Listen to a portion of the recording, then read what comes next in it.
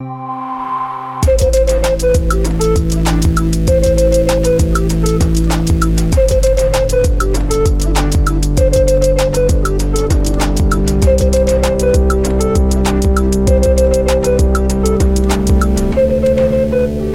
and welcome to Season 3, Episode 10 of Hometown Glory, your Spurs and Culture podcast. I'm Charlie. My blood pressure has come down to something just outside phone for an ambulance, and I'm delighted to be in the company of Sam and Tom and a special guest making her Hometown Glory debut, one of our favourite Twitter follows, Kate Storsved. Hey, Kate, thank you so much for joining. Yeah, thanks so much for having me. Not at all. We were very impressed with your willingness to make your first appearance just after a North London derby at the Emirates, considering the mood you might have sort of found us all in. But instead, your boldness has paid dividends because we're all in sort of pretty amazing moods. So well done. I think I did not go into this game as nervous as so many other people did. I was gonna take whatever happened as this is what we're gonna build on. And so I'm pleased with how things went. Good. Well, that is the right attitude, clearly. The rest of us, I'm not so convinced we're as level-headed. But anyway, we're going to dive into that in a little bit. Tonight, we will be, of course, talking about a chaotic draw at the Emirates, giving our winners and losers from the derby. Kate will give us her Coy's origin story. We'll be looking ahead to a mouth-watering home game next weekend versus a high-flying Liverpool. And, of course, giving out some culture picks. But first, to a breathless Emirates, where Arsenal will be packing up their very underwhelming London is Red tifo, knowing just how legit Ange Postecoglou is. Firstly, we've established that Kate's basically fine. She's super zen. But are we all okay? That was a lot, right? I mean, we were talking just before we hit record, and to my mind at least, that was a bit more stressful than the last few trips to the Emirates. Tom, is that fair? Were you a bit more kind of all over the place than normal? Well, I went away for the weekend to the Essex Riviera, the Frinton-on-Sea. It was my mum's 60th birthday. So my brother, my siblings, all of us were in this house for a weekend, drinking lots of wine. And I was as well as the emotion of the family events, I was extremely hungover today. So sort of rushing, taking my kids to the beach for half an hour and then rushing back to watch the game and watching it with my dad. It was pretty stressful. And the last 20 minutes, I realised I was actually physically shaking for sort of the sort of 10 minutes of injury time and the from sort of 80 minutes.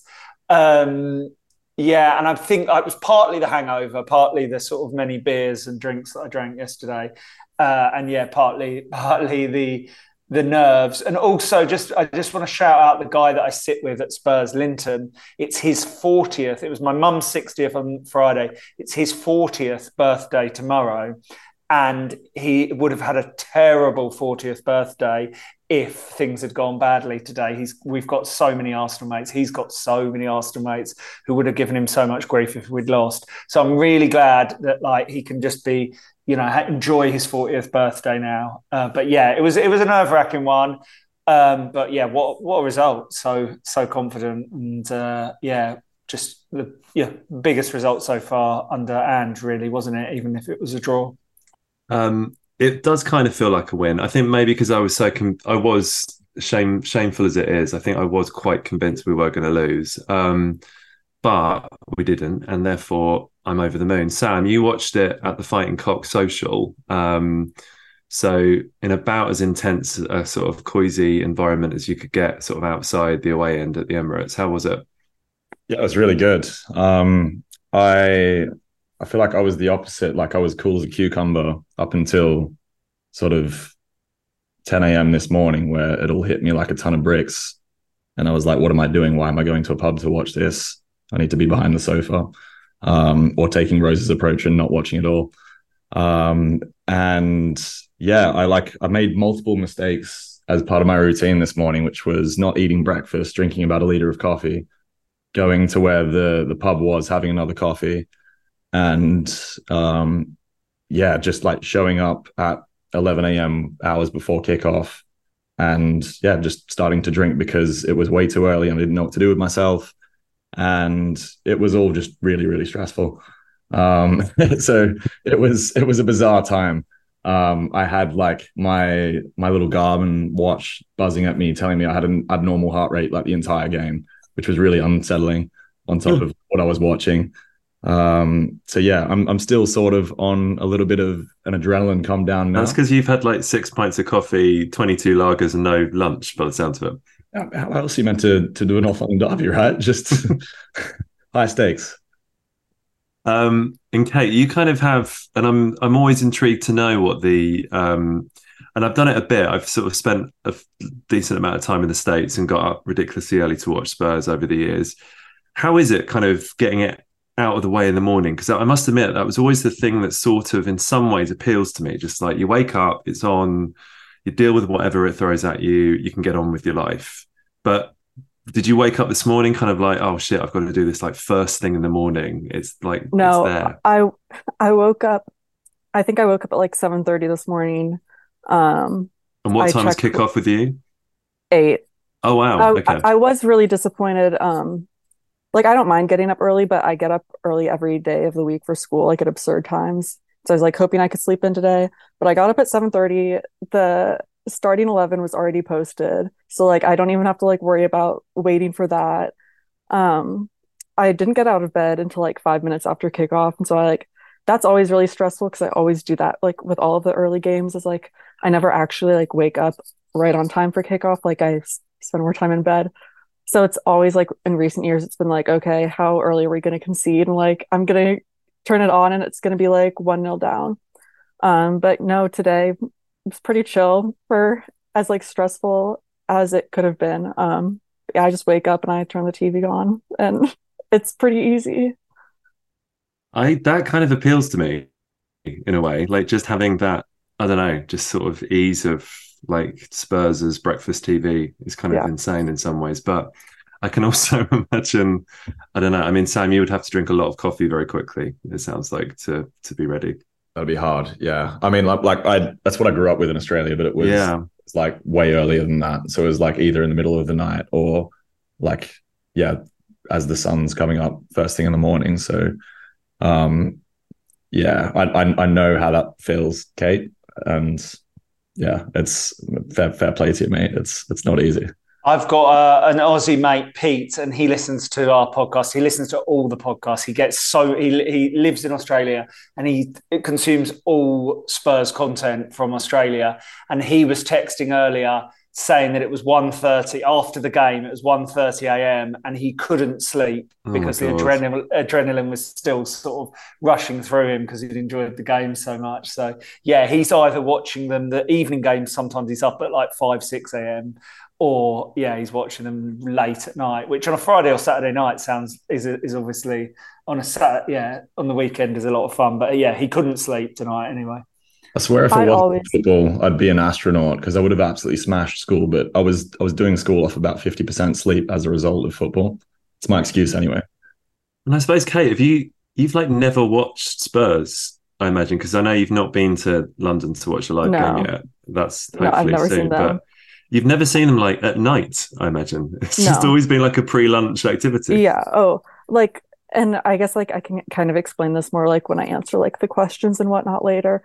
But like to me, like the Premier League is like Saturday and Sunday morning, I'm in my pajamas and like my parents are making breakfast and I'm sitting on the couch. Like that's what it is to me. See, that sounds more relaxing. It sounds lovely. That sounds really lovely, nice. Yeah. And like it's the downside about it is that like it ruins your day if things go wrong. And I take that to the extreme to where my parents are like, Kate, like you cannot let this upset you like this. But recently it's been good and I've been happy days. You've had like 7 weeks of kind of good mood on a Saturday, Kate. But so that's good. Last year was bad. It was people didn't want to be around me after games. So we don't need to dwell on that. We had hours and hours of podcast time dwelling on that. We don't need to sort of spend our life worrying about that when there's so much good stuff to concern ourselves with. And let's dive in because I want to go through the winners and losers from this game. So I want a winner from you each. Sam, you can go first. Who is your winner from this one? My winner is hard to pick one, I know. It really is. I think like I wanted to go, I was like running through the team sheet, but I think it's probably the winner for me is Ange Ball. Because yeah, like we've all watched us go to that swamp and not play football and like sit back and play with fear and try and ride out a draw and just pick up scraps here and there. But it was so good today to see us actually try and play some football and you know, like we made mistakes, but we didn't drop our heads. We picked ourselves up immediately after both goals and we attacked and we had them on the ropes. So it was so encouraging to see after what, like 6 games into this little project that you know, they're miles ahead of us in terms of, you know, the money that they've spent and how long Arteta's had with that squad that's like all that money's been spent by him. It's not like Ange coming in and picking up them that's been spent under Mourinho or Conte. So for us in 6 games to go out in the hardest ground, sort of maybe in Europe other than the Etihad, to really take it to them and play without fear, I think that was pretty unreal. So I'm super proud of all of them for just dropping all the fear that I feel like we've always carried with us over the last few years. Yeah. Wasn't it nice to be reminded watching Arteta and his touchline nonsense where he's just always like prancing out of his box and he's just jumping up and down and it's just all about him. I adored seeing Ange's celebrations for both goals, which was just the now signature, just like arm raised for like 2 seconds and then arm down and then he's back to just like organising the back four again. And to have such a grown up who is so happy for it, like to never be about him, it's just about everyone but him, versus Arteta, who is the polar opposite, I think, in every single way, just left me feeling pretty warm and fuzzy about who we have versus who they have to protect. And we were saying on the last podcast, like the gymnastics that Arsenal fans right now have to sort of perform in order to, like, I'm sure, convince themselves that this guy is not just like a huge asshole. Like they need to just stop lying to themselves. Like it's okay, guys. Yeah, he's a psycho. He's a sociopath. Absolute psycho. He's such a weirdo. I shouted multiple times at the TV, get back in your box. Because why is he running down the line to like get the ball for his players and stuff? Why isn't managers have been carded for much less this season, right? Yeah, like De Zerbi got like booked in 4 straight games for stuff that Arteta does like 15 times a match. I don't understand. I also don't remember him being that kind of player. He's just become like this B-Tech Guardiola that like needs, like you said, for it all to be about him. And he just looks like this petulant child the entire game. Wasn't he quite, I didn't really catch much of the post-match interview stuff apart from sort of reading quotes online, but was he quite complimentary to Ange and Spurs afterwards? Did I see? Anyone watch his interview? I haven't seen anything yet, no. I think he did. He did say nice things about the energy that we were playing with and how Ange had done a good job so far. I think he was then asked, like, you know, what are our long-term prospects? And he said it was too early to judge after 6 games. So there was a double edge to what he was saying. But, you know, at the same time, fair play. Like, you know, he was right. He's right about it being, we are 6 games in. So, but yeah, he's on the touchline. Like, he's the most annoying manager in the league, isn't he? Maybe Klopp runs him close, but that's about it. Is it? He's just unhinged. Like him and Klopp, and my dad thinks Klopp's like really funny on the touchline, but it's over the top and it's annoying and just unhinged. And I don't like it. I was trying to sort of tally in my brain because, you know, I was probably a Conte sort of apologist for far longer than I ended up. Sort of I should have given up that a long time before I did. And I guess we sort of enjoyed the whole, like, you know, Conte jumping up and down like a crazy person, and the Tuchel stuff was fun to get behind, and all the over the top sort of celebrations. Like, is it the case that just when one of these characters is managing your club that you just look past it, or should we be more discerning? What do you reckon? I think Klopp's got like way more redeemable features than Arteta. And I'm not sure if that's because I hate Arsenal with every fibre of my existence, or it's actually an honest judgment. But yeah, I think Klopp, if he's your manager, you can really get around it. And it feels like way more genuine, like his connection with the fans. Whereas Arteta's, for me, it feels like really plastic and not real. He just feels like a little Lego man that needs it for it to all be about him. I feel like at least Klopp can back it up with like accolades. Yeah. It will haunt me to my dying day that Arteta won that FA Cup in his first season, which I sort of forget sometimes. And maybe I should just forget it because it was one of the COVID ones, wasn't it? Where there were like no fans. Does that even really exist? Probably not. Okay. Sam, you have picked Ange Ball. It's quite a bold opener for our winners. Kate, who's your winner? My winner, and this might be, I don't know if it's good or not. I think Romero is my winner. Wow. Okay. You've picked someone that scored an own goal and conceded a penalty. Okay. A bold first winner on your first appearance. Despite the two obvious mistakes, I think so many other players would just like shut down like instantly, and he didn't. And like then I'm thinking like, okay, if he gets a yellow early in the game, like you can't take him off. Like who do you have to replace him? And I feel like he knows that too, and he showed up the rest of the game and he put the mistakes behind him, and I think that's all you can ask of him. So yeah, he's probably my winner. There were a couple of things late on, weren't there, where I was like, wow, how has he not been sent off? Like, it's crazy because he didn't get a yellow for the handball, right? This is again why I don't begin to even understand, like, when do you get a card or not? Can you give a penalty but not give a yellow? With your hand. Denied a goal-scoring opportunity with his hand. But I think it was like the intent. Right. Is what I would understand it to be. And by the way, is everyone sort of, I was using the word happy as a stupid word to use, but was it a penalty, do we think? I don't think so. Like, how else? I think Gary Neville on the commentary here was saying that it wasn't a penalty. I mean, he's a defender, so he kind of would say that. But if you look at where it actually hit, where his arm was to his body when the ball hit him, it wasn't that high, actually. His arm had gone up and then was coming down as the ball hit him.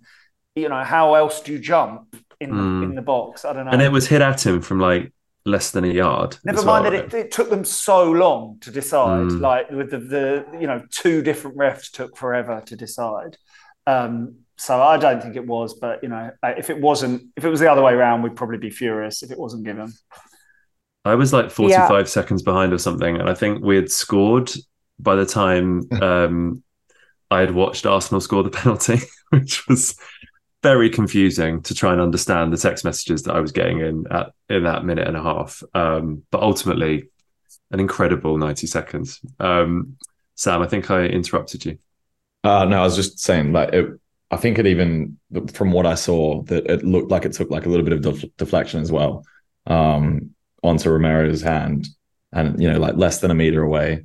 It's one of those things, like Tom was saying, that if you're a defender, you're livid that it's given, but if it was the other way around, you'd be screaming bloody murder for a penalty. So I understand why it was given, but it blows my mind that it takes the people that are running our game like that long to decide whether it's a penalty or not. It either is or it isn't. Like, they need to figure it out, I think. Do you know what it reminded me of? Remember the wild 3-2 at Man City a couple of seasons ago, where Romero conceded the penalty and we'd done so well and it looked like we were going to hold on for a victory, and then the penalty went away, and then we go at the other end right at the end of the game and score the winner. It was a similar vibe there where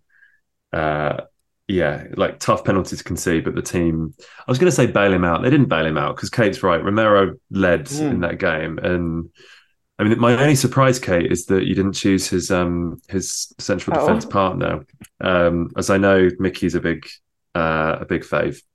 Yeah, I love that guy. Like, if James Maddison wasn't in the picture, he'd be the signing of the summer, no doubt. But yeah, I'm trying to be like illogical and like I'm trying to think things through more like thoughtfully. And I know like I agree that like when you go down as a defender, I played defense when I played, like you can't have your arms like straight to your side when you try to make a tackle or jump or whatever he was doing. And so it is unreasonable, but that's like expected to be a handball. But I understand that like I feel like they would typically say that's a handball for most teams. So there's not much to like, I don't know. And like you guys said, if it was given to the other way around, like I'd be livid. Yeah. What's the phrase? Like the way Romero plays, it's like a high wire act, right? Like the intensity is insane. The reason he's such a good centre back is his aggression, right? And then he gets a red every kind of, I don't know, 15 games or something, every 10 to 15 games. But yeah, also shout to Mickey because he was just quietly excellent at everything today, wasn't he? I mean, you guys know how I feel about Jan Vertonghen, and I can't just not watch him now and feel like I'm watching like Jan 2.0, just the way that he sort of strides out, that kind of lovely gallop. And it's just, everything is just, he's just such a like luxury footballer. I just adore him. I'm stunned that we got him so easily. Like in a world in which like left-footed centre-backs seem to be like kind of unicorns, like how did we just have a complete free run at him? It's mad to me, but because yeah, he's like what, 22, 23? It's insane. Yeah, love those two. I love what a kind of sort of weird like buddy cop kind of opposites relationship that he and Romero have, like two polar opposite dudes, but it's working perfectly. Love them. Cool. All right, Kate has picked Romero. Tom, leaves you plenty still to go from. What are you going to pick? Well, this seems weird because Maddison got 2 assists, Son got 2 goals, Kate picked a centre back, and I'm going to mention Vicario, I think, because I was so worried. We've got such a bad record of buying keepers. Lloris, for all that he's been terrible the past sort of, especially last season, let's be honest. Lloris has been with us for so long. He was our captain. He's France's number one. Was one of the best keepers in the world. We were really lucky to have him for so long. And then we bought Joe Hart, Gazzaniga, a succession of quite terrible keepers. Galini, let's not forget his countryman. Yeah, so we had such a bad record at buying keepers. You know, when we bought Vicario, I hadn't heard of him. I don't think a lot of Spurs fans had. And he was so good again today, wasn't he? He's so confident. And, you know, when you've got that back line that aren't actually that used to playing with each other at all, right? Those defenders just, Porro, Udogie, we were told, couldn't play as left back and right back, and they were wing backs. Mickey and Romero. I mean, Romero had a hit and miss season last season. The pair of them forming a partnership. Like, they need someone confident behind them, and he's been absolutely brilliant. Like, he just inspires confidence in the rest of the team, I think, and he's mouthy. And yeah, a couple of those saves today were absolutely brilliant, I thought. I feel they really downplayed how good that save in the first half from Jesus was. Like, that was like a very, very high level of difficulty. It was really good. Yeah. And like, I just like my sort of like, there's nothing sexier to me than like a goalkeeper just claiming a cross when you've been under the cosh for like what seems like an endless fucking barrage of corners. And that last period, they had 8 or 9 corners or something. Like, I think they ended with having had 10 or 11 corners. It was something crazy. Also, just an aside on Vicario is that he's lucky he didn't break his leg, because that Nketiah challenge, like, that was a red. That's a red. Anywhere else on the pitch, that's a red. It wasn't even looked at. It's insane. If you did that to an outfield player, it's a straight red, surely. If it's Romero, he's gone. 100%. Yeah, 100%. Yeah. And also, Vicario's mum and dad were in the away end, which is just absolutely adorable. So and apparently cute. they were like joining in the songs, and he's also very young as well. Again, not yeah, I think he's like not 26. So yeah, young, very young for a keeper. For a keeper, on the sort of keeper thing is you usually want someone sort of like older and more experienced, and we bought a relatively inexperienced keeper. And yeah, I love him. I think he's so good. It was particularly gratifying because obviously he was up against the guy that most of us presumed we would be signing to replace Lloris in David Raya. Thoughts on Raya's performance? Sam, how did you rate him today? I don't know. That's like not a lot, but I felt like there was a few really wayward kicks. Didn't have any. There was obviously the Brennan Johnson one that he saved off the line, which was pretty impressive. But I think, yeah, sort of if Brennan connects with that a little sweeter, then yeah, it's a goal. I think he was a little bit lucky, but yeah, it's a good save. I think at the end of the day, I'm so stoked that we've got Vicario. I think he's incredible and he gets it. He's fully coys. So are his parents now. So I'm fully invested.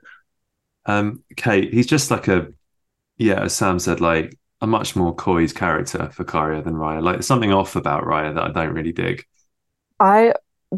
I'm all about vibes and like judging people based on their vibes, and I do not approve of anything Raya does. He's just kind of creepy to me. And this is also me just being like a 22-year-old girl, and so like if I think a guy's creepy, like it doesn't matter who he is. It's like, over. I didn't want to sign him. Vicario is hilarious. What's creepy about him?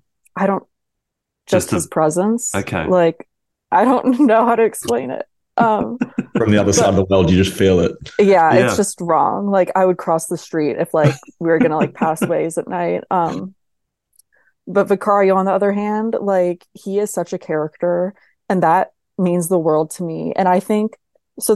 I watch like a lot of hockey, and there's a big thing with like hockey keepers or goalies. Like they're always like just insane. Like have the weirdest like routines or whatever. They're just like the weirdest people on the ice, and I think Vicario's like right along there with like just being such a strange guy, but he's so fully Tottenham. Like he's just great, and I think his grandmother was there too today, which was super sweet. But that could have killed her. That game could have killed like Nana Vicario. Yeah. But maybe they're more confident. They know him better. They know that he's that good, right? So they're not stressed in the slightest.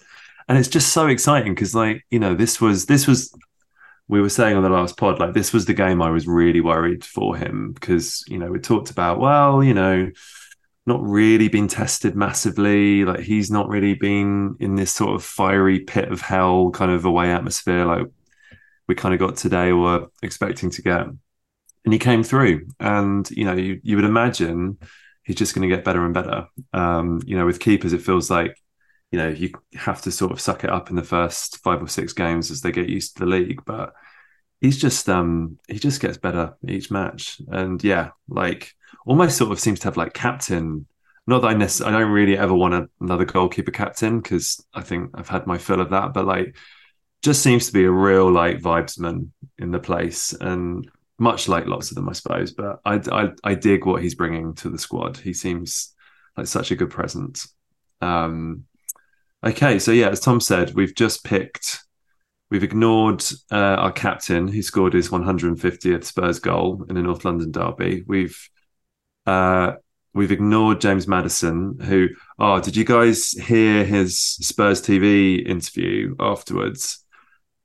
I love that. Such a donut, isn't he? Sorry, he's such a little dweeb, Saka. I know, like he's like the nice boy that we've got to like, but stealing your like England teammate twice, like celebration twice, and then but our second goal was on Saka because they were clearly their heads had like got distracted by the celebrations for that second goal. They scored an own goal and then a penalty. Okay, well done, Saka. You scored a penalty, and the celebrations were like he'd just won the World Cup.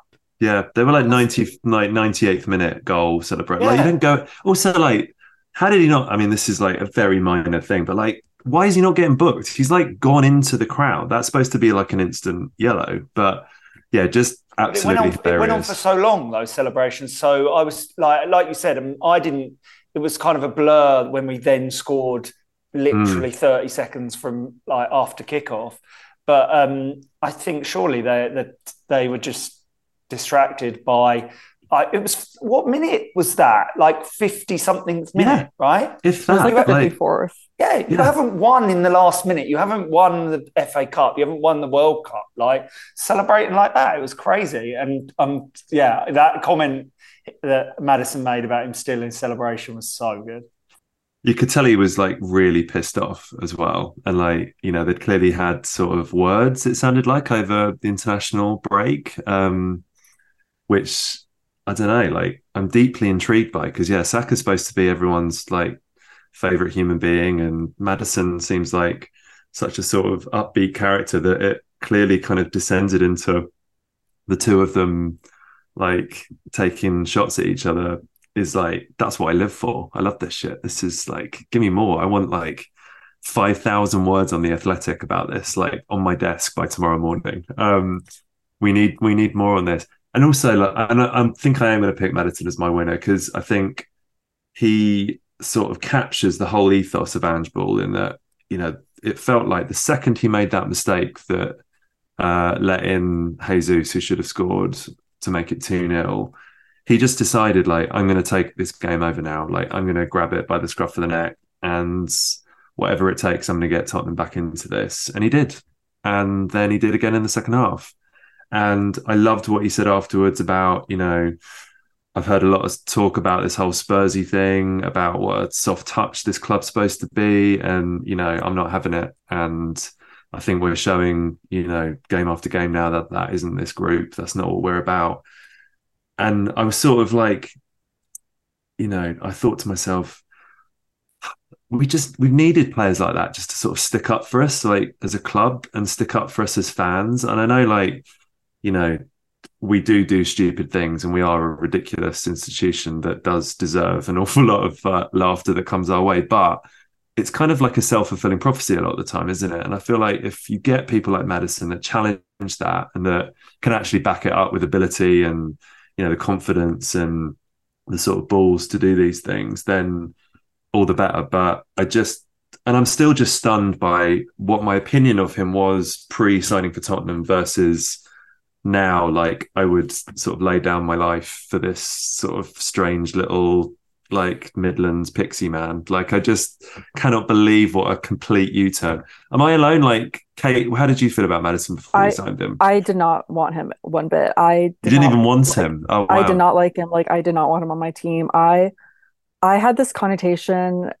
So I like refer to like Chelsea as like boy band FC, and I like grouped him in with like Ben Chilwell, Mason Mount. I grouped him in with like all of those characters, who I don't like, because like this is super like eternal misogyny here, but like all these girls like him, and like, oh, like Chelsea, oh, like Ben Chilwell. I don't, and I'm like, okay, obviously you can like players if they're cute, I don't care, but Chelsea, like, I'm just biased here, don't like Chelsea. And so for some reason, I think like his Instagram presence and stuff, I always like grouped James Maddison in with them.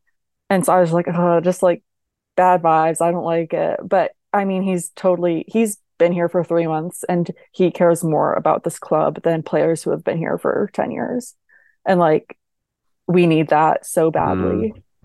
I was just going to say, in the comments of some of the sort of shit posting after the game, I noticed Arsenal fans saying, like, we could have got Maddison. I mean, it's absurd that there was no bidding war for him, actually, when you look at his goals and assists for Leicester. And there were and yet, how much did they spend on Havertz? It was sort of double the money to get Havertz. I was terrified. I think I said this too. When he came on today, he was useless. I think I said this. And he was awful at Chelsea too. Yeah, like for 2-3. I mean, I know he scored a winner in a Champions League final that can dine out on that all you like, Kai. But you've been bad. And I think I said to Kate when he came on, I was like, oh no, this is like when he redeems himself and the whole fucking story switches. But he was atrocious, like so awful. Like that chance that he just like skied sort of miles over the bar, sums up what a completely like ineffectual presence he is. How much was he? Like 68 million or something? Just like almost two Madisons. Insane. And like they're already like not starting him in big games. So feels like that's only going one way, and I'm delighted. By the way, what was up with Rice? Did he get injured? Calf injury is what I heard, but he didn't seem to have any. I don't know. I heard calf injury. It did not look like anything was wrong with him. I think the commentators said he had an ice pack on his calf on the bench in the second half, but maybe it was a knock. It was funny, wasn't it? When as soon as Havertz and Jorginho came on, I know that they went ahead again, but they just looked so much more ordinary. And it was like, oh, yeah, they aren't actually as scary as maybe we've been sort of building them up as. Well, Odegaard did nothing either. Yeah. They're obsessed with Odegaard, and he was awful. Yeah, an Arsenal mate said that was the worst game he's ever had for them, apparently. I mean, a second on Arsenal, because I think, like I said, most of us were at least kind of building them up as this, fearsome monster that we would have no chance against. But they weren't that great, were they? Like, and I know Arsenal fans seem really pissed off that they kind of, in their eyes, didn't show up and didn't do the sort of basics that they normally do particularly well. But, as we've said, they scored a sort of ridiculous own goal that I think if Romero swings his leg 2,000 more times, it wouldn't fly into the net like it did, and a pretty rough penalty decision as well. They didn't really. I know we've spoken about that Jesus chance. Udogie kind of let in Nketiah, was it, in the first half for a kind of one-on-one, but from a tight angle that Vicario saved pretty well. Didn't really do much else. They didn't kind of get in particularly, did they? Like, it makes me feel a little bit better that perhaps they're not going to challenge City maybe as closely as they did last season. Sam, they were okay, but they weren't terrifying. Yeah, I felt pretty good today. Like when the teams came out, seeing that obviously Martinelli was out and Trossard, yeah. I suppose that those two are pretty huge. So that was good that they were missing out, because I like Nketiah or Jesus on the left didn't really seem to feel that comfortable. Obviously, both want to play through. But no, they didn't seem like a team that's going to go all the way this season. And I haven't looked at any of the stats afterwards, but I feel like we probably had less chances, but I feel like we had the better chances, and we looked way more dangerous. Like when we were on the counter, but even in possession, I feel like we were always looking like a little bit more like we're about to create, like a clear-cut chance. They had a lot of possession, obviously, like the last 20 minutes or so. But it was never really, they weren't like slicing us open like I thought they were going to. Playing such a high line, I thought that, they were going to have a hell of a lot of chances, but we did really well today, I think. Arsenal are my sort of general loser to kickstart our losers, because just not as good as I thought they were, much to my enormous pleasure. Tom, who was your loser from the day? I mentioned Saka. There were a load of Arsenal losers. The only thing I would say is the refereeing was sort of frustrating at times. Bissouma and Sarr getting those two yellows together. That was tough, yeah. And Udogie, shout to Udogie, because we didn't mention him. He had despite being on a yellow for nearly the whole game, I thought he was really good and really What a game for him to come through, by the way, because there are so many ways in which that could have gone really south for him. He could have got sent off. He could have got, Saka could have really kept going at him and prompted a mistake. Like, for him to just kind of improve as it went on, I thought would be massive for his development. Yeah, definitely. And for him, Sarr and Bissouma, none of them to get that second yellow was really amazing, I thought. It's not a loser as such, but my one sort of negative maybe is that I wish, we missed Bentancur, I thought, a lot. And I think Sarr and Bissouma were maybe, they were under it, and they were also sort of held back by those yellows maybe as well. But we could have done with something a bit more kind of incisive in midfield, and we know how good Bentancur is. I can't wait to have him back. So I think he would have been really important today, and I think we could have won it if we'd had him as well. Kate, was it a rough day for our subs in general? I think the concern a lot of us have is that the drop off, perhaps from the sort of starting 11 to who you can bring on, particularly with Bentancur not back yet, particularly with a couple of injuries, Perisic obviously now too. I know Manor Solomon has not yet won himself a place in your heart. I don't imagine he did an awful lot to change that today. Honestly, I was trying to think of who the subs were other than Højbjerg. Richarlison. Richarlison. Okay, yeah. Clearly, wasn't Richarlison's most memorable cameo. No. That he did nothing apart from that shot at the very end, the last thing he did, and he possibly should have scored it. Really, but I think if Perisic is coming off the bench instead of Solomon, Richarlison scores the winner. That's me in my hypothetical world. In my dream world. Yeah, Solomon, based on vibes, I'm just not a fan. I don't have anything to back that up. I don't know. He looks kind of like a cartoon character to me. I'm just not a fan. I mean, a lot of cartoon characters are like endearing and cute and fun, but we're talking about like a creepy one, are we here? I wouldn't say like creepy, but just like as a kid growing up, I was never like the biggest like cartoon watcher because I thought they were like too childish. Like, I was like an 8-year-old. And it was just like, I don't know. But he also just didn't do anything impressive today. He hasn't impressed me much in previous games either. I do think with Richarlison, he received a lot of balls at like the 20-yard line or 18. He like with a right within the box. I know what I'm talking about, but he with his back to the goal, and I think he would try to turn and then just not able to do anything, get anything off. So it was just unfortunate. It wasn't sticking. Yeah, it wasn't sticking for him. And then Højbjerg, like, it's just hard when you try to replace Maddison with Højbjerg. Like, it's just not the same player. I don't think Højbjerg isn't meant to be like an attacking mid. No, I don't think, and it's just unfortunate. I will say I think Pedro Porro stepped up really well when Maddison went off. I think he tried to get a lot of stuff started. But it was just, I definitely think like the energy levels in general dropped. We looked exhausted, didn't we? Right at the end of the game, and like you said, Højbjerg didn't do much to kind of lift energy levels at all. No. It's where you need Bentancur or something. And yeah, Richarlison did nothing when he came on either. Okay, give me a loser then. You're on a roll. This has nothing to do with us. I mean, maybe kind of Pochettino is my loser of the day. Loser every day. Like, it's sad. Almost. No, it would be sad if I cared about him anymore, but I don't. Like, the thing is like, they do have a lot of injuries. Chelsea does, but I just don't know what they're doing.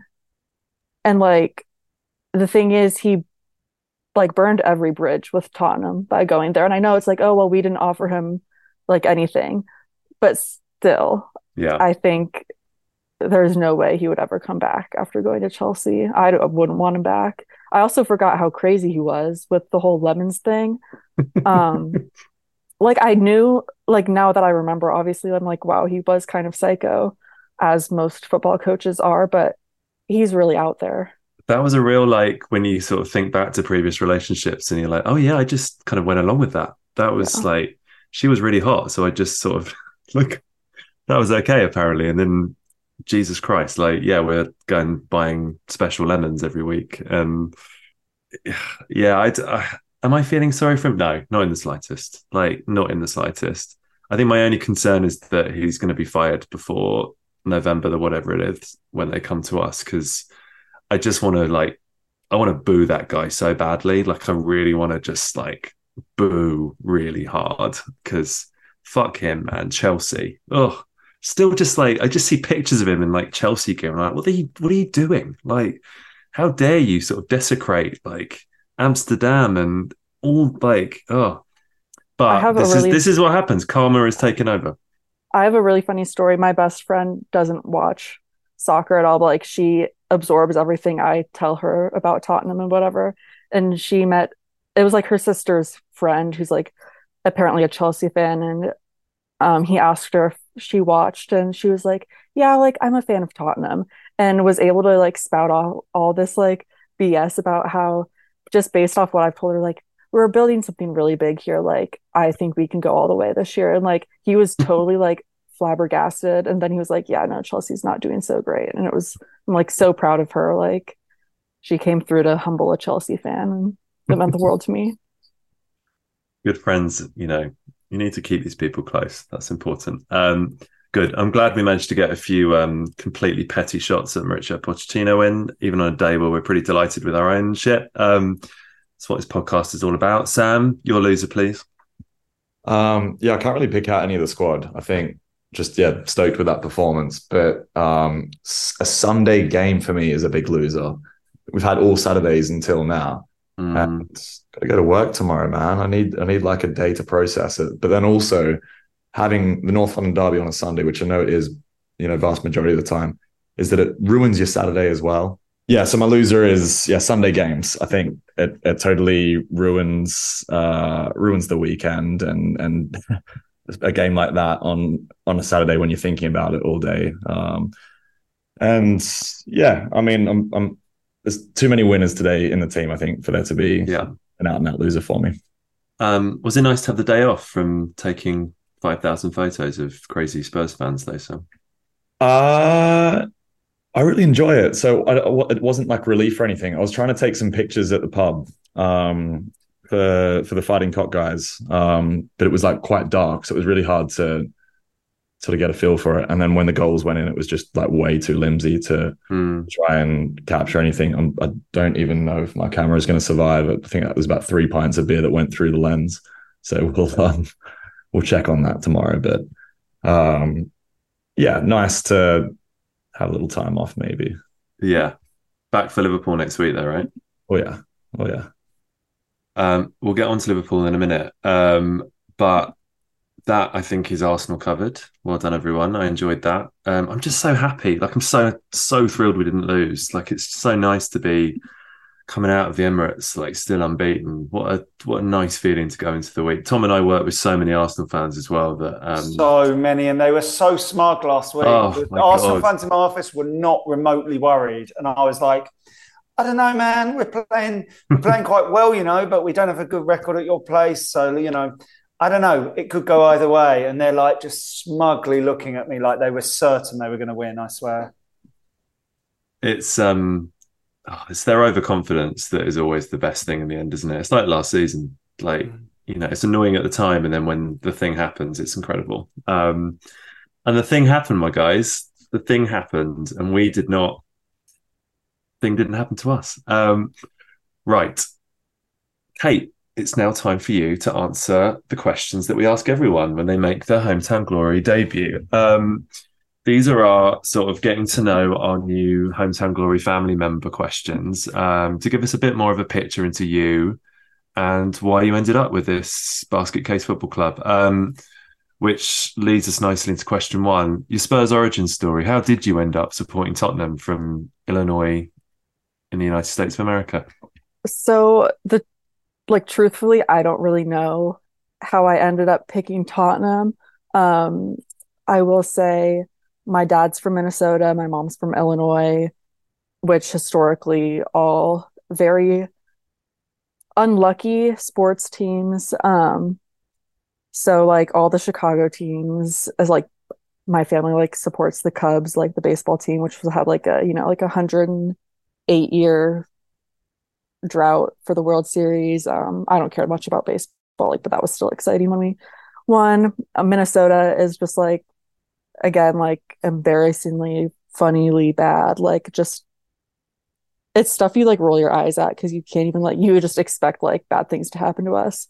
But I played soccer growing up. I played soccer all through high school and everything. In 2015, but I only ever really watched like the U.S. women's team or like the NWSL. In 2015, my dad went to England for He works in like university academics, and he went over with like an exchange group.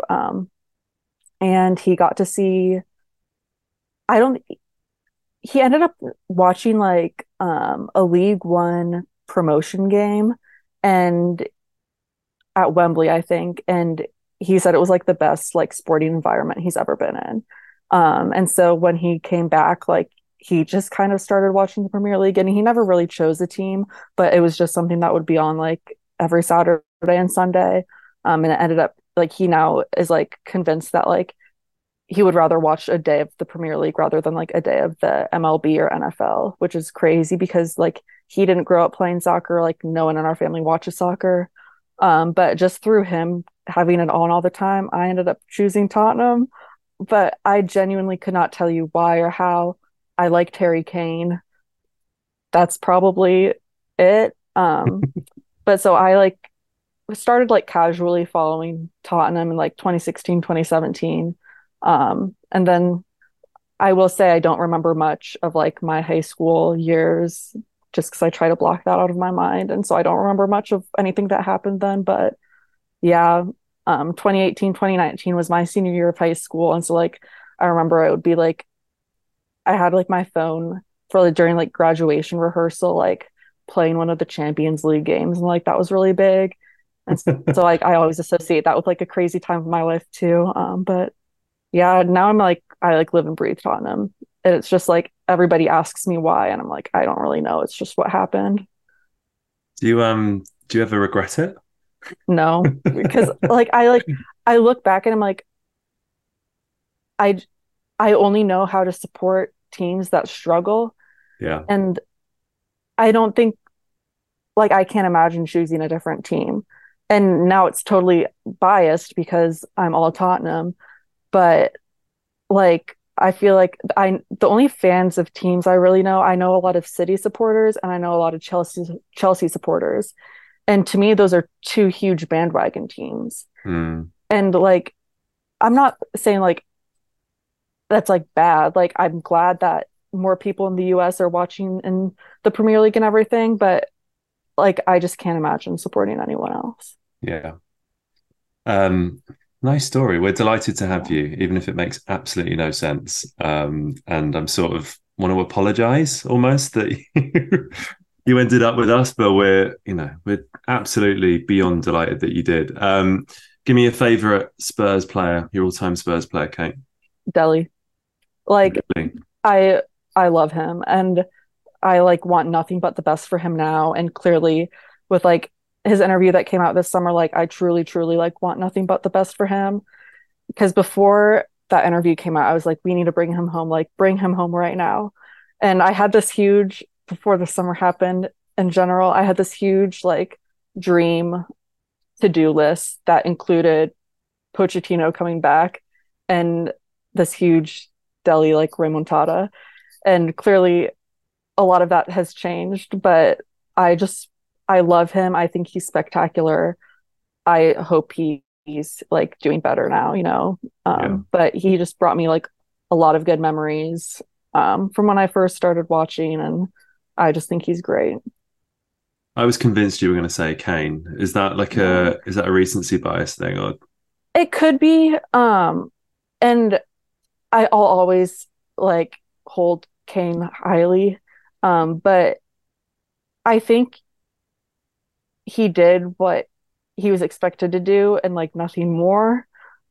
And yeah, he was like the face of the club, but and especially by the end, and this is definitely like recency bias, but he never cared that much. Like he cared when it mattered to him and like when it mattered to his own accolades, but especially by the end, like there's so much more he could have done or said or like tried to make any sort of like whatever angle you look at it, like he could have tried to like connect with the fans more. He could have used his leadership position and stepped up because if we truly didn't care about winning, why not, as one of the leaders in the locker room, you say anything? I think there are like a lot of different angles where you could look at him and say you could have done more. Clearly, obviously, he scored a bunch of goals and that's great. And like I'll never forget like some of the craziest games like that I'll always remember watching were games I didn't even watch. Like I had to follow through Twitter or whatever. Like I was driving to Wisconsin the day of the 3-2 win against City in like February of 2022. And I was like trying to watch it on my phone. But we were also like listening to an Illini basketball game on at the same time, and my grandparents were in the car with us, so that took priority over me listening to the game on my phone. But like that was just crazy. And so like I'll always remember like his special moments. But I think to Tottenham, like when I think of Tottenham, I don't really think of him. Like I would think It's of Sonny or interesting. Deli. Yeah. It's interesting. It's I think we've all been having this sort of weird cocktail of Kane emotions, right? Because I mean, it's a shame Rose is not on because she is still like hardwired that kind of Kane equals Tottenham. Tom, I don't feel like we've got into this with you much. Where are you with Harry at the minute? I don't really care. Like, you know, Good. honestly, I don't, because I know those quotes came out, or the buyback thing came out from Daniel Levy at the fan forum. But like, who cares? Like, he's going to be at Bayern 2 seasons, surely at least, and like, who knows what position we'll be in, whether we want him back, how long he's going to like play for. You know, great. I'm totally. We know I like the minute people leave, I don't really care. It was the same with Poch, to be honest. Like, we move on. Maybe if things were going badly with Ange right now, I might be yearning for Kane, but they're not. So who cares? We moved on. The only slight thing I did have, I was talking to my wife about it earlier, was she said it was her, and she's got hardly any interest in football, but she did say like, yeah, but what about if Kane was playing Ange ball?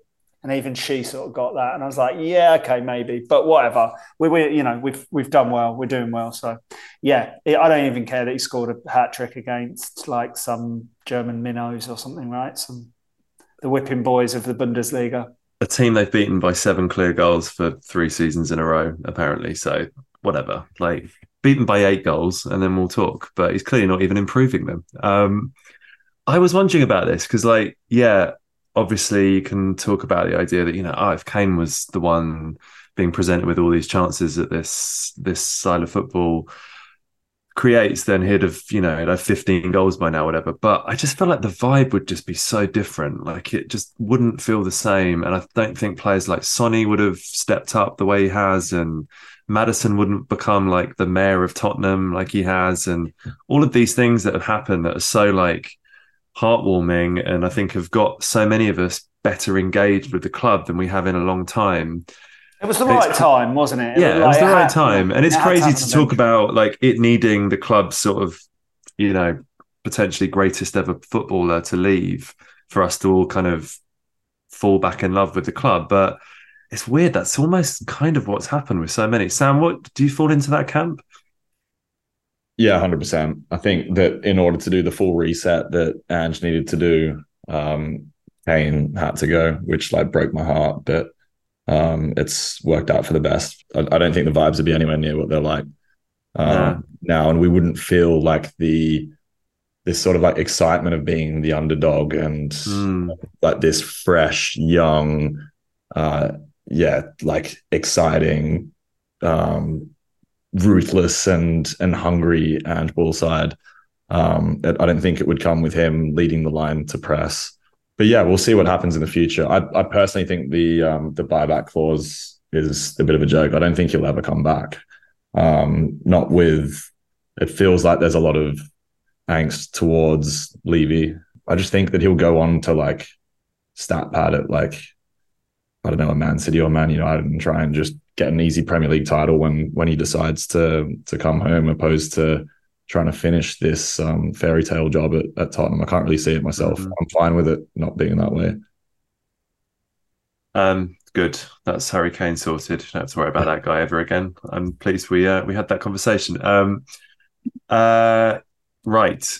Your favorite. This is probably my favorite question. Your favorite terrible Spurs player, or, like the cult hero that you kind of know you shouldn't love, or that everyone else was like really down on, or just had the vibe. You're obviously big on vibes, Kate. Who's that guy for you? This is like the worst question because it just like it reflects poorly on me. I think I will say everybody says Lamella. Like when I think of a cult hero, I think of Lamella. Yeah, I'm so not many gonna. people have answered this question with the Mello. Yeah, Yeah. I'm not gonna go with that as my final answer. I think Harry Winks is gonna be my final answer, Oh, which is just like so weird. And I'm glad he's doing so well at Leicester, which is great because we're doing well with James Madison.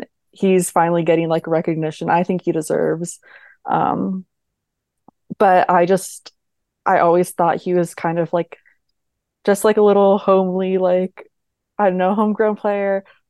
He scored those two like shot crosses that were just like super random and not at all on purpose. And when I played soccer, when I played in high school, I was able to do that all the time. And like that was the only way I could score goals. And so I just felt like a kinship with him about that.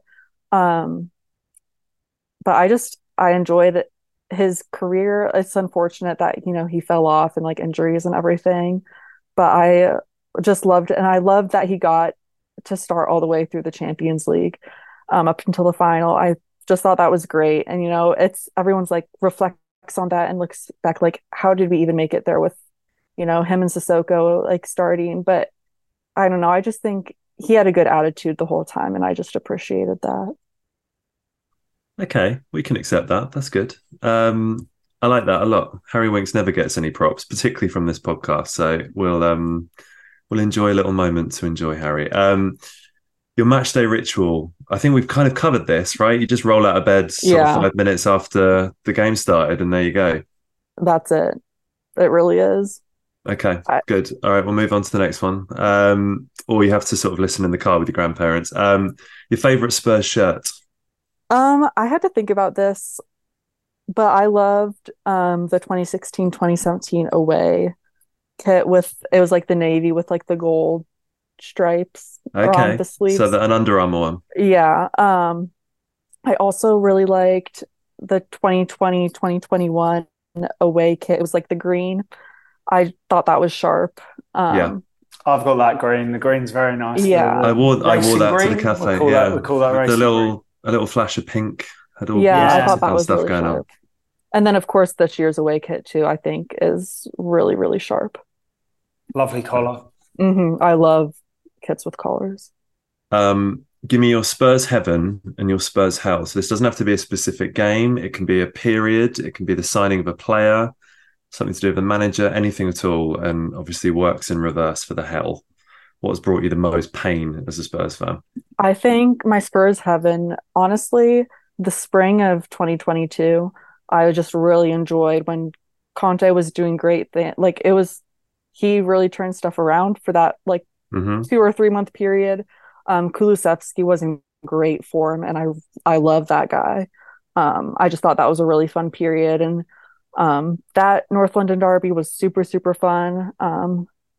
In May, Yeah, that the was three probably now. my heaven. Um, but my hell, honestly, probably last the entirety of last year. Um, Also, when Delhi left, that was just like heartbreaking, like end of January for me. But that was also like it just kind of like added on to an already rough time I was having in life, and it was just like I don't want to do this anymore. But I don't know.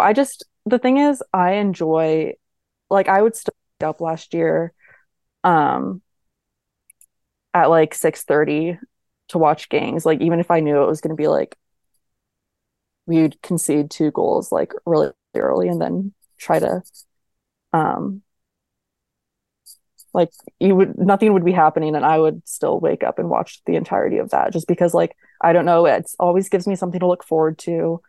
um it's just like something I really cherish and enjoy. And my grandpa actually, who didn't watch soccer, like calls me after every game.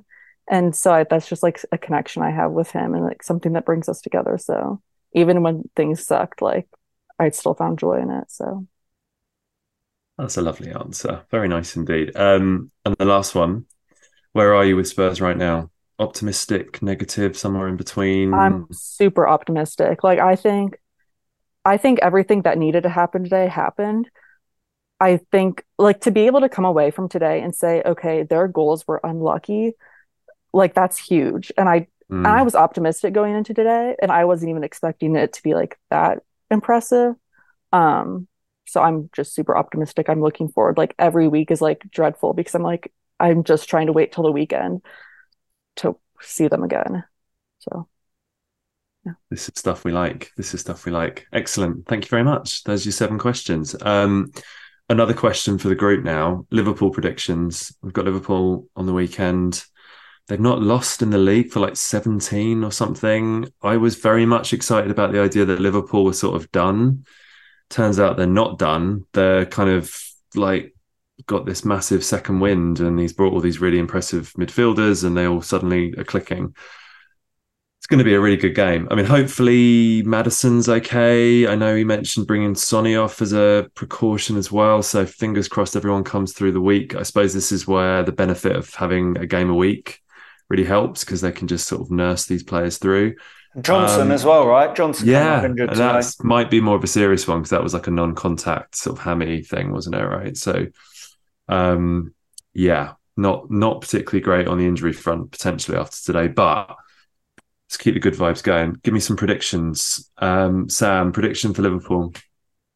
Feeling good. I'm gonna say we're gonna win 3-1.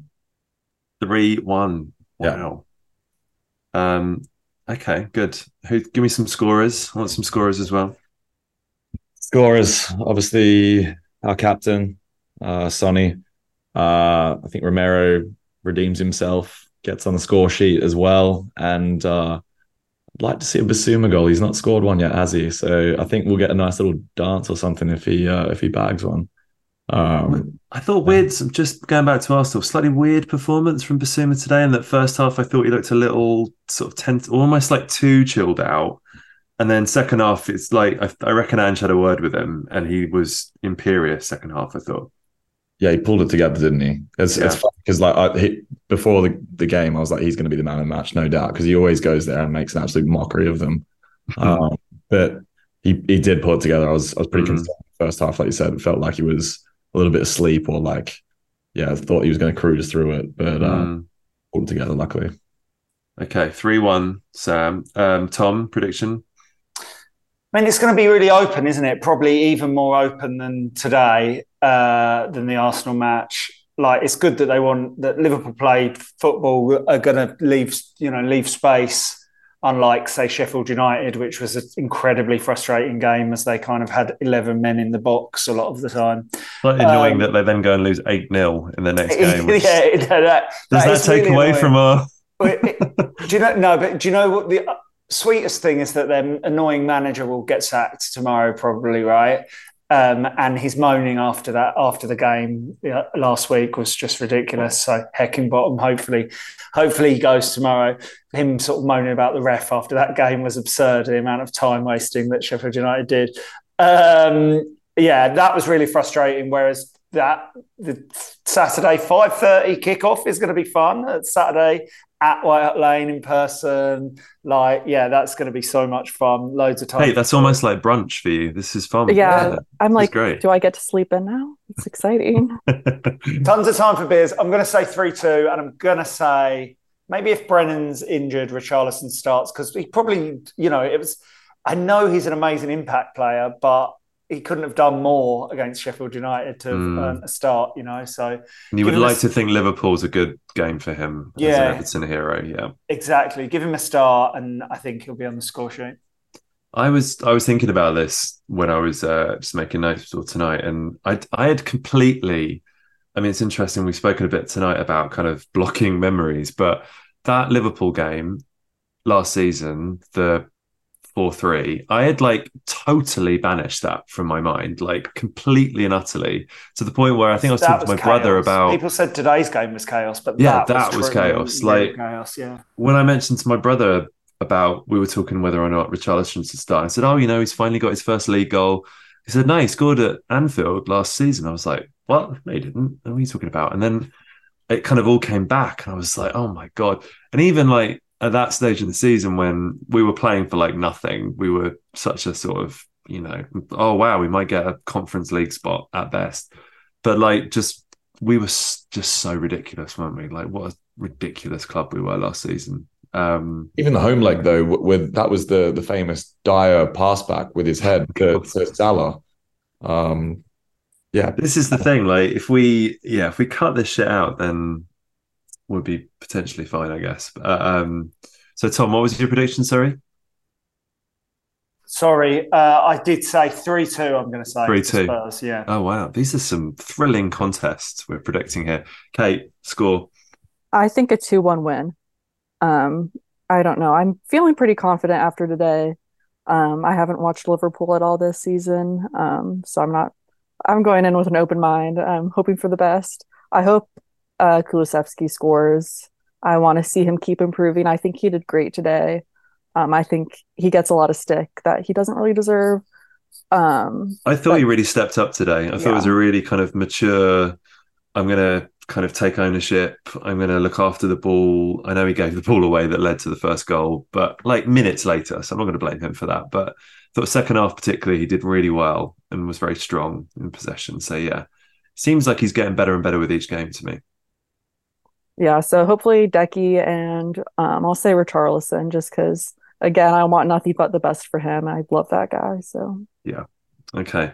I was going to say 2-2 again, but you guys have completely like convinced me otherwise. 4-2 Spurs, I reckon. I think this is going to be like the proper sort of lift-off game for Ange Ball. I think this is where we really, really like wipe the floor with someone exceptionally good, and it all just comes together perfectly. So yeah, I look forward to a round of victories that we've all predicted. And never ever has it kind of backfired on this podcast when we've all predicted handsome victories. So nothing to concern ourselves with there. Let's talk culture, guys, to round up. I want your culture picks. Sam, what have you been watching, listening to, enjoying this week? Just listening, actually. I'm still on my Top Boy train, but I've spoken about it like the last few weeks, so I'm not going to speak about it today. Listening, one of my favorite bands in the world released a new record 2 days ago. I gave it first spin today. I'm loving it. So the band is Slaughter Beach Dog. They're not as scary as they sound. And the record is Crying, Laughing, Waving, Smiling. I'm a big...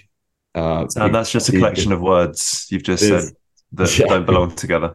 I know. But yeah, sorry. I'm a big softy, big emo and sad boy at heart. And this is like, like a really sort of mellow emo record, like very easy listening, but it's like everything that I love to listen to. So yeah, give it a go. It's Slaughter Beach Dog, Crying, Laughing, Waving, Smiling. Good stuff. Thanks, mate. Tom, yours? I'm going to have a listen to that, Sam. I just added it to my Apple Music library.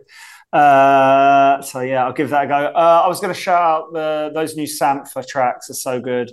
There's a second new one from the album, which is called Only, which I think is with El Guincho, who's produced a load of Rosalia's stuff. So it's almost got a pop leaning thing, which for Sampha is good. It's not quite the sort of very sad Sampha stuff that we know.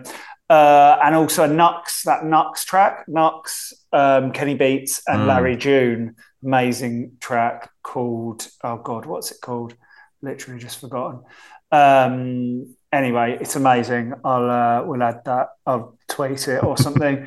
It's called I Suppose. That's what it's called. UK rapper, Larry June, US, and Kenny Beats is obviously amazing. And then if you can remember your ITVX login. So, okay, we all know Love Island. They launched this show called My Mum, Your Dad, right? And Kate, it's clearly going to come to the States soon if it's not already. You've been talking about this tons, and I keep meaning to like dig in a bit deeper. I don't watch Love Island. I'm more of a below deck man, as discussed on the podcast before. Anyway, the concept is 10 single mums and dads who are like in their 50s and 60s, and they go into a house and kind of see if they find connections.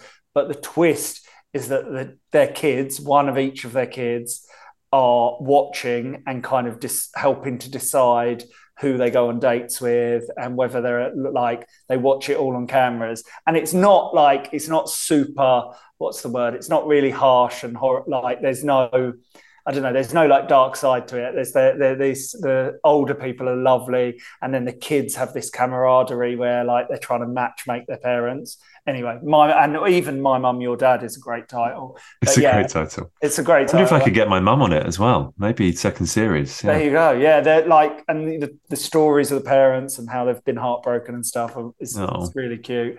And then the kids somehow get on really well. Anyway, My Mum, Your Dad. It's on ITVX. If you can remember your password for that. No is the answer, but I will find it somewhere. All right, I'll do mine quickly. I finally gave the new Mitski album a good go last week. The land is inhospitable, and so are we. There's a song on that called Star, which I like imagined someone doing a sort of Harry Kane goals farewell video to, and kind of went full Sam emo for like half an hour on Friday afternoon. So I can't listen to that anymore. It's too much. We watched No Hard Feelings with Jennifer Lawrence last night, which is this sort of like really silly kind of knockabout comedy where she it's in Montauk, which is always like a fun place visually to like visit cinematically because it's so beautiful. She's like this sort of kind of slightly messed up girl who answers an ad to from these parents concerned about their socially inept son who's about to go to college, and they basically want someone to like take his virginity and sort him out ahead of college. So it's like a completely ludicrous concept. And yeah, she's great. So it's not like it's not going to win the Oscars, but as a sort of Saturday night silly film to watch, recommend.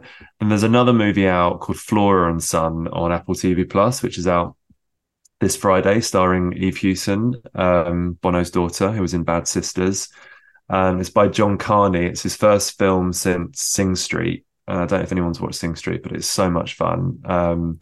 Irish sort of school set musical, just tons and tons of fun with brilliant songs. This is also very musical. She plays a single mum who sort of learns the guitar to try and connect with her sort of not tear away, like her troubled son, basically. And she's brilliant. And I think similarly to what I was just saying about Jennifer Lawrence, like Eve Hewson, I think is going to be really, really big. I think she's stole the show in Bad Sisters, in my opinion. And I think this is a good vehicle for her talent. So that's on Apple TV Plus this week. Watch that. Right, Kate. You're up now. Your first ever culture picks.